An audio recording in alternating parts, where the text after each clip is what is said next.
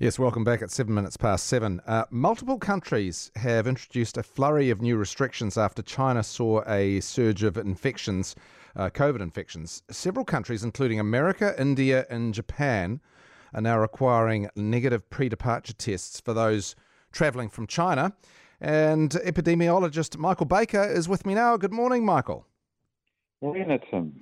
So what do you make of the situation in China itself? Well, firstly, it's a humanitarian disaster in China. They're going to see a high proportion of their population infected over the next 3 months. Some estimates suggest there could be over 1 million deaths there. So I think it's a pretty grim situation at the moment. So that's the first issue. The second issue is the likely consequences for New Zealand, and I do think we should look at pre-departure testing of travellers from China. I think it is a sensible policy. What would the rationale for that be? Would it be the same as the USA, for instance, who they're concerned with the lack of transparency? Yes, look, I think that is a real problem that China is not reporting data on its pandemic wave. I mean, we should be knowing about the number of cases and the number of deaths and the impact on the hospital system, and also their whole genome sequencing data about the nature of the subvariants that are circulating there.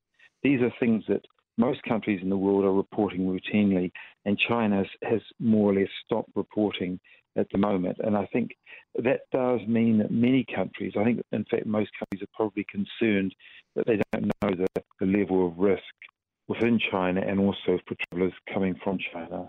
So it's, although obviously we've got our own cases, so from a numerical point of view, we're still more likely to be exposed to other New Zealanders. Is the risk because of the new variants and just that we don't have the information we'd like? I think it will ultimately contribute to the number of cases in New Zealand. It's a fairly small contribution because, as I think most people would understand, looking at the numbers, we have something like 10,000 new infections a day in New Zealand, and the contribution of imported cases now is quite small in New Zealand. That said, if we return to the kind of volumes of travellers from China that we saw pre-pandemic, and this is several 100,000 tourists coming a year, for the next few months, if we got back to those sort of numbers, which I'm not sure if we will, they would start to make a small contribution in New Zealand. But I think many people would be concerned if you have a large number of infected people getting on flights. This is many hours in an aircraft where a high proportion of people are infectious. That's actually quite a risk for other travellers and also the air crew. And it's a risk we can manage. And I think the approach that the US, as I understand it, is requiring is that people have departure testing in China.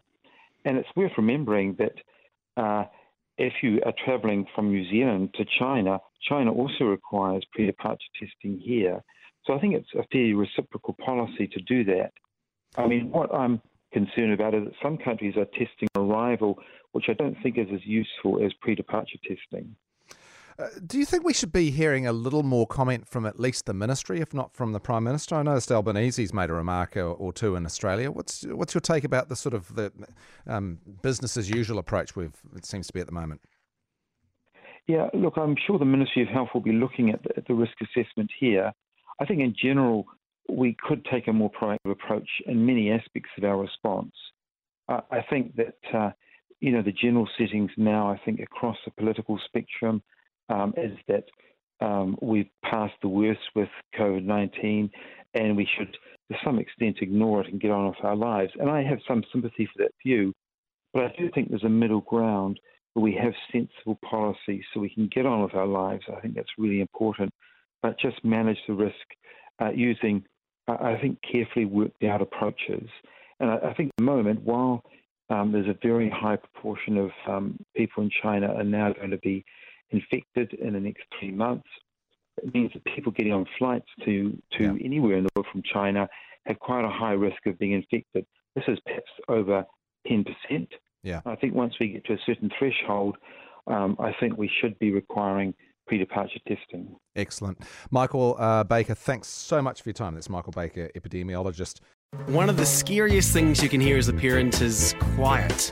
But if you do get a little quiet time, have a listen to The Parenting Hangover. It's not scary at all. If I bump into a couple and they have a boy and they have a girl, and I'm like, oh, boy, girl, snip. You've got a boy, you've got a girl, get the snip. You're done. You get to figure out what it's like raising a girl, you get to figure out what it's like raising a boy, save yourself a shit ton of stress and money. You've got your perfect little family. The Parenting Hangover with Clint and Jordan. New episodes every Thursday on iHeartRadio or wherever you get your podcasts.